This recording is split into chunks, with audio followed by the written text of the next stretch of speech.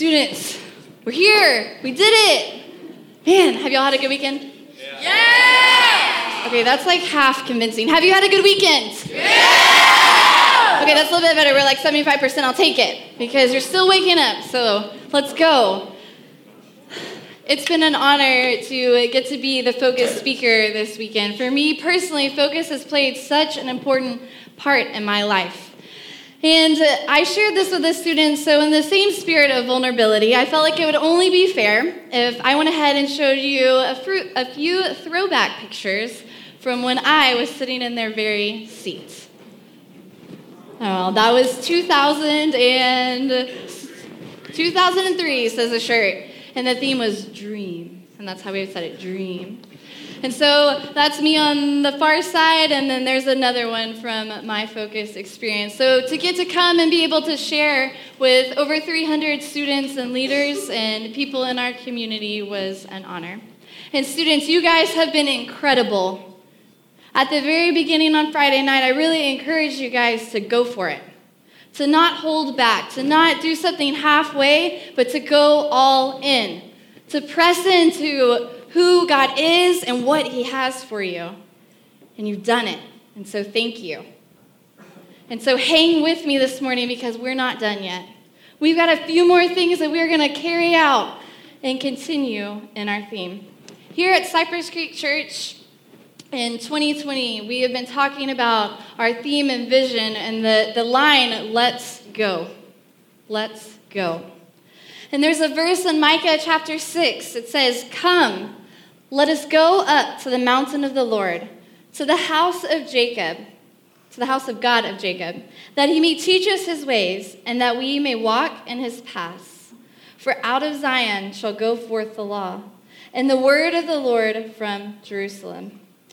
And this Focus weekend is a testament of just that. We have gathered and we have come into the house of God together so that we may go into the world.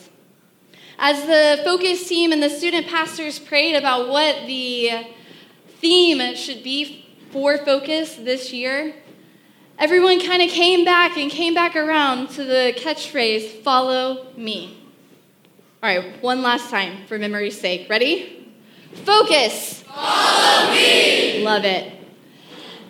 And that theme was derived from a verse in John chapter 8, and we've unpacked it throughout this weekend, and it's John 8:12. It says, Jesus spoke to the people once more, and he said, "I am the light of the world. If you follow me, you will not have to walk in darkness. You will have the light that leads to life." God takes us out of our darkness and out of the sin in our lives and the things that entangle us and the things of this world that we linger in. And when we choose to follow Jesus, we choose to step out of that and we walk in the light. And I shared with these students that my favorite part of that verse is that very, very last line that says, that leads to life. Life. You see, there's not a difference between, well, there's a very big difference, actually. There's a big difference between darkness and light, but there's not a middle ground. There's either darkness or there's light. And there's no in between, because when you're in a room that is dark or you're outside and it's totally dark, even if you have the smallest stream of light, there's light. And Jesus is telling us in this verse that he is the light. He is the one where our hope comes from. He is the one that we can stand confidently in when the world around us is breaking. And when we choose to follow him, when we choose to put our trust in him, it leads us to life. And throughout this weekend, we've really drilled in on a few things. And so we're going to take each one of those just a step further. And it doesn't matter if you're a 6th grade student in this room or if you are in the second half of your years down the road. There is great purpose that you are here. And so what we've discussed this weekend is that you were made by God. You were made by God. God looks at you and he's like, I know how many hairs are on your head. I know that I made you, that you're perfect the way you were made. I intended you to be who you are. You weren't a mistake. You weren't an accident. That you were made by God and for a purpose. For a purpose. And that your purpose matters. You matter.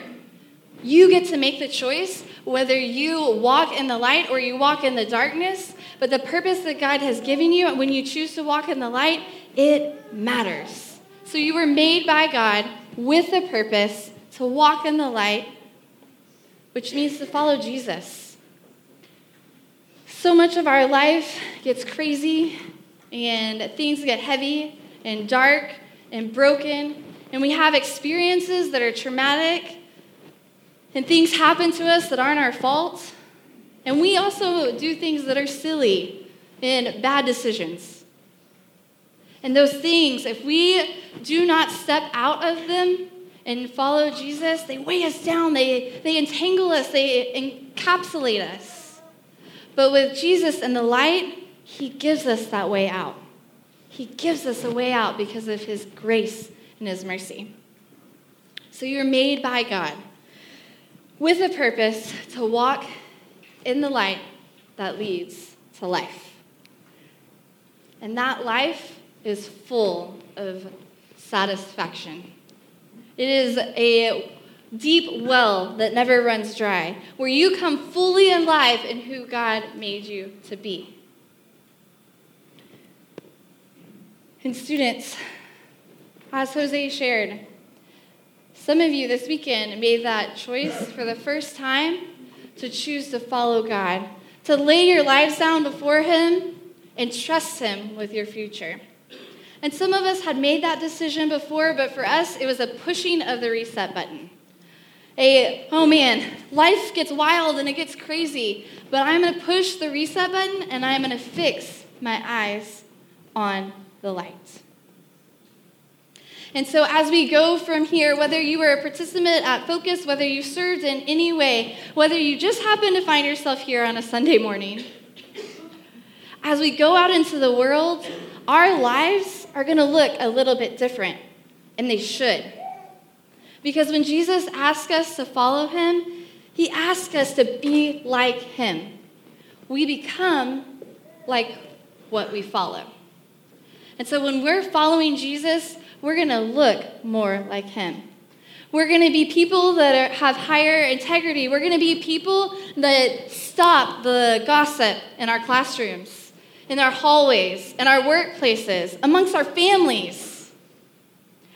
We're going to be people that speak hope and that speak life. And people that are the only one that's going to say that encouraging word. Even when our lives are hard and we have our own struggles and brokenness, with the light of God and the hope of God, we can still stand confident and secure. And so, as we go forth in the next days and weeks to come, the Bible says that you are called to be holy and set apart. And that's how we're going to live our lives. And that's not just so, hey, look at me, I'm holy and set apart. Here I am. That's so that other people, just like you guys have experienced this weekend, and just like all of us in this building have experienced or are experiencing in some way, can know who God is and who God says that we are. More than ever, I think the amount of information that we have access to is skyrocketing. It's through the roof. And more than ever, we are looking for someone or something to follow. And we become like what we follow. And so if you don't happen to fall in the range of 6th through 12th grade students or younger, and you happen to fall maybe in that later second portion of your life, we need you. You are needed. This generation right here is looking to you and to the example that you set, so they know that they can do it. They see examples of what it looks like to follow after God. We need you. We need to hear your story. We need to hear how God brought you from place A to place B. We need to hear the wisdom that you have and the love that you have to give. I was in a car yesterday driving a group from a service project back to games.